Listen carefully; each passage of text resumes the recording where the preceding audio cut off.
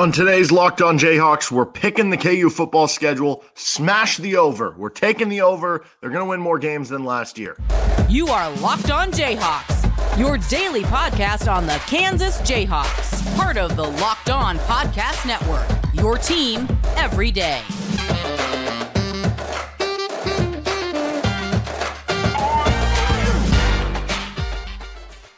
I'm Derek Johnson. You can hear me as well Monday through Friday from 3 to 6 p.m. on KLWN in Lawrence with Rock Chalk Sports Talk.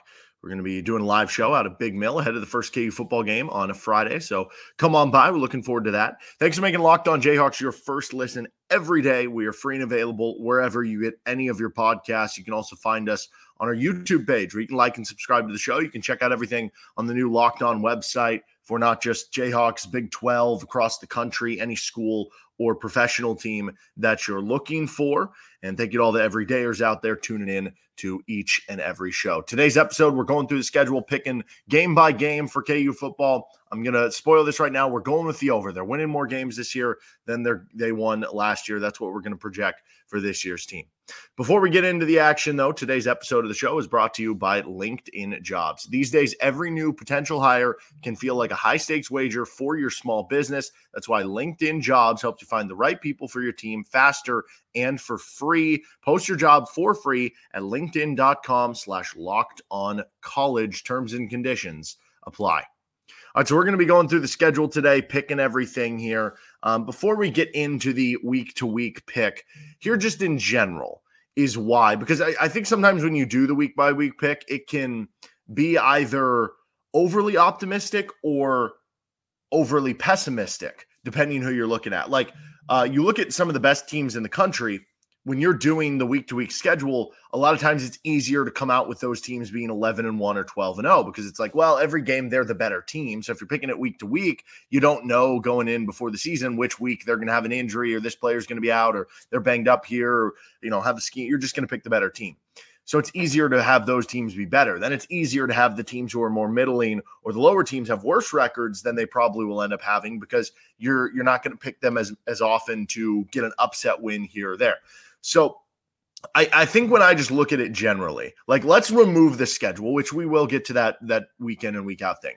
The reason I feel best about taking the over on KU football, you can go to FanDuel right now. You can get the over under at 6 wins for KU football.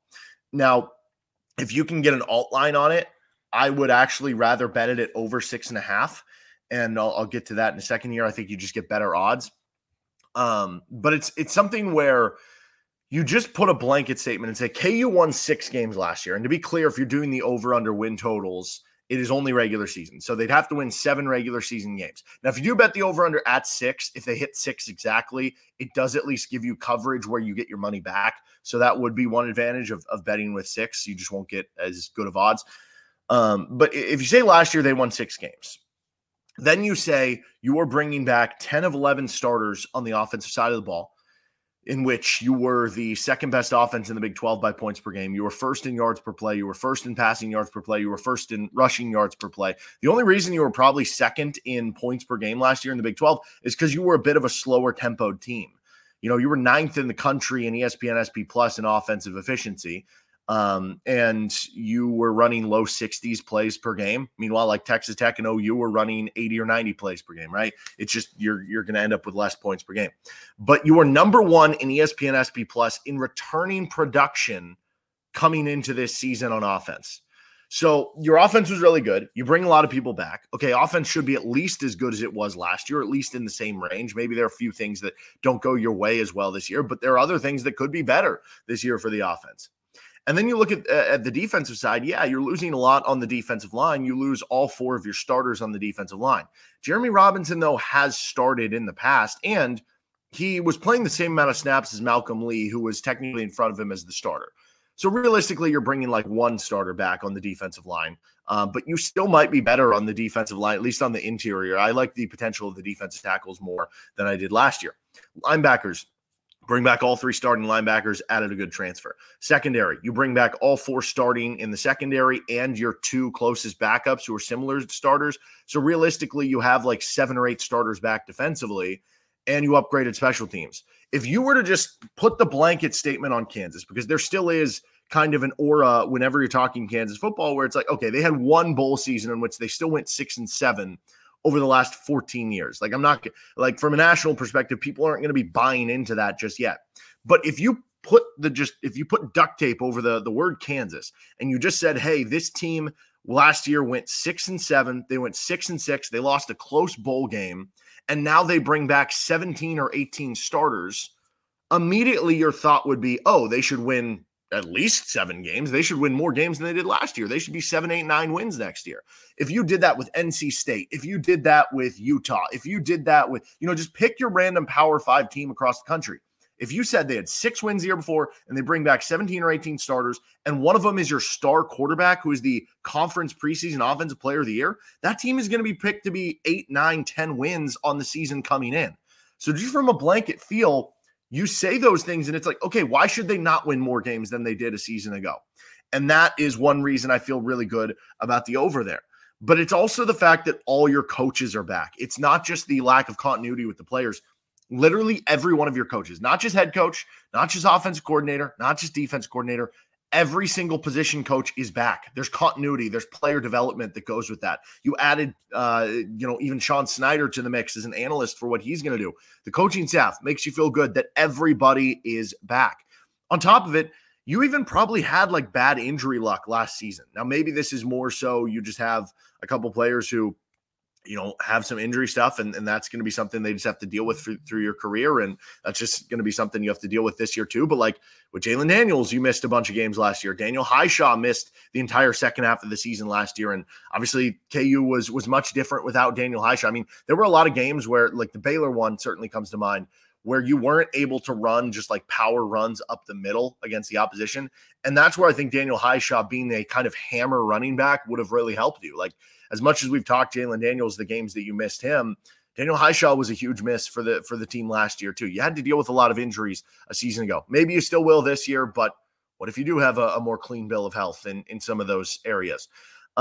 Just the development of the players in another year in the program, in year 3 now, you hear from Matt Gildersleeve, all the gains they've had, the weight perspective, the speed perspective. I think what they said, they had like single-digit players run over 20 miles per hour when they first got here, and now it's like in the 40s or 50s.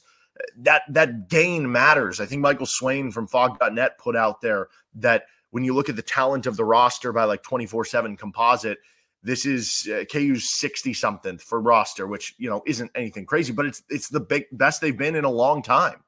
And when you have a good coaching staff with that, and you have good players at key positions like quarterback, makes you feel good there. And then you look at it and, okay, the defense finished outside of the top 100 on ESPN SP+. They also finished in like the 120s in points allowed per game.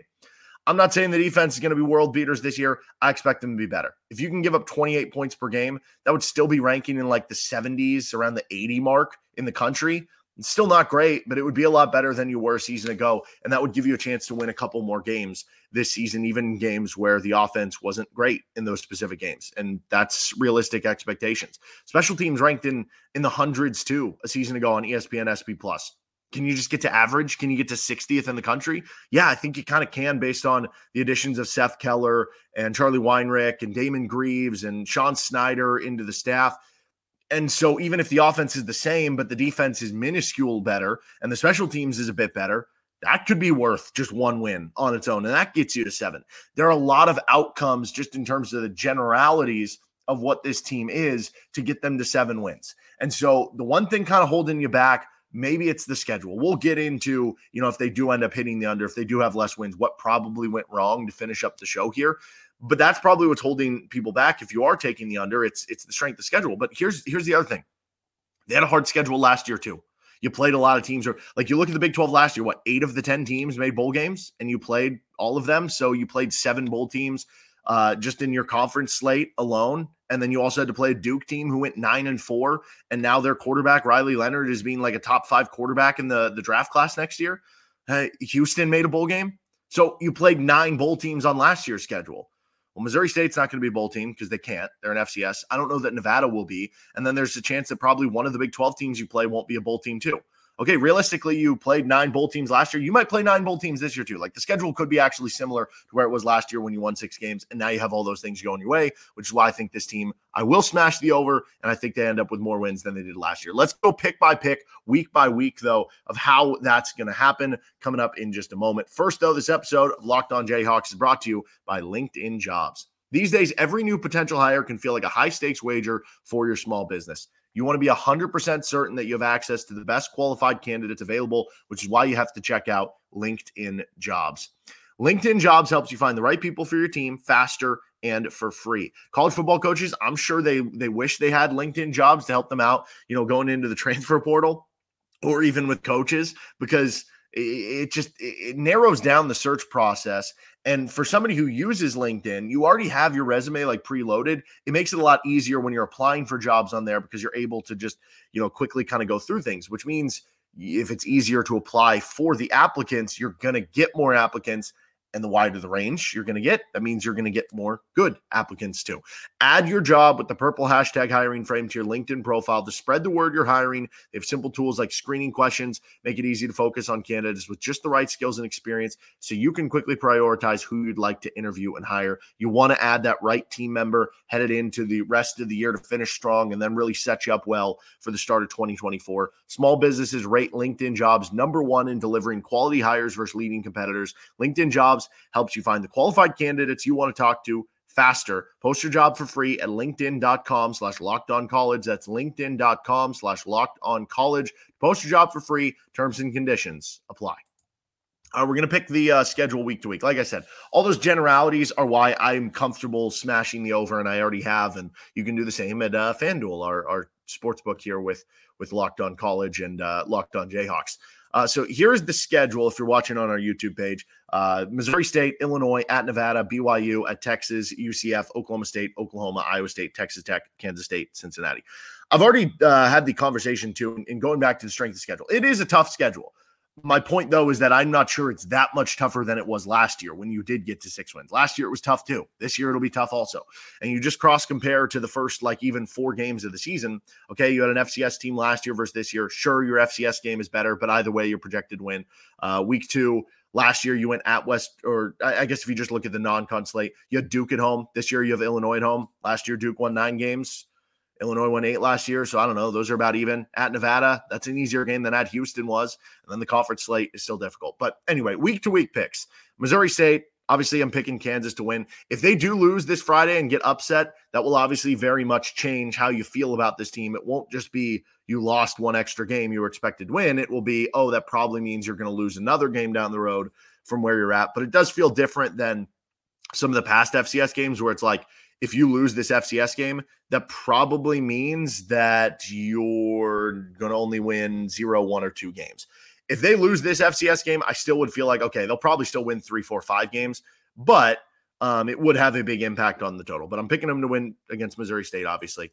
I'm actually going to pick them to lose to Illinois. Now, you know what? No, I don't know, a month ago maybe picked Illinois to win this game. I guess I'll just stick with that. The reason being is I still do have questions as much as I think the defense will be better about KU's run defense. And with Illinois, you have a Brett Bielema offense with huge offensive linemen that's going to pound the rock. And that's my worry with the defense stopping the run. So we're going to take Illinois in this game, actually.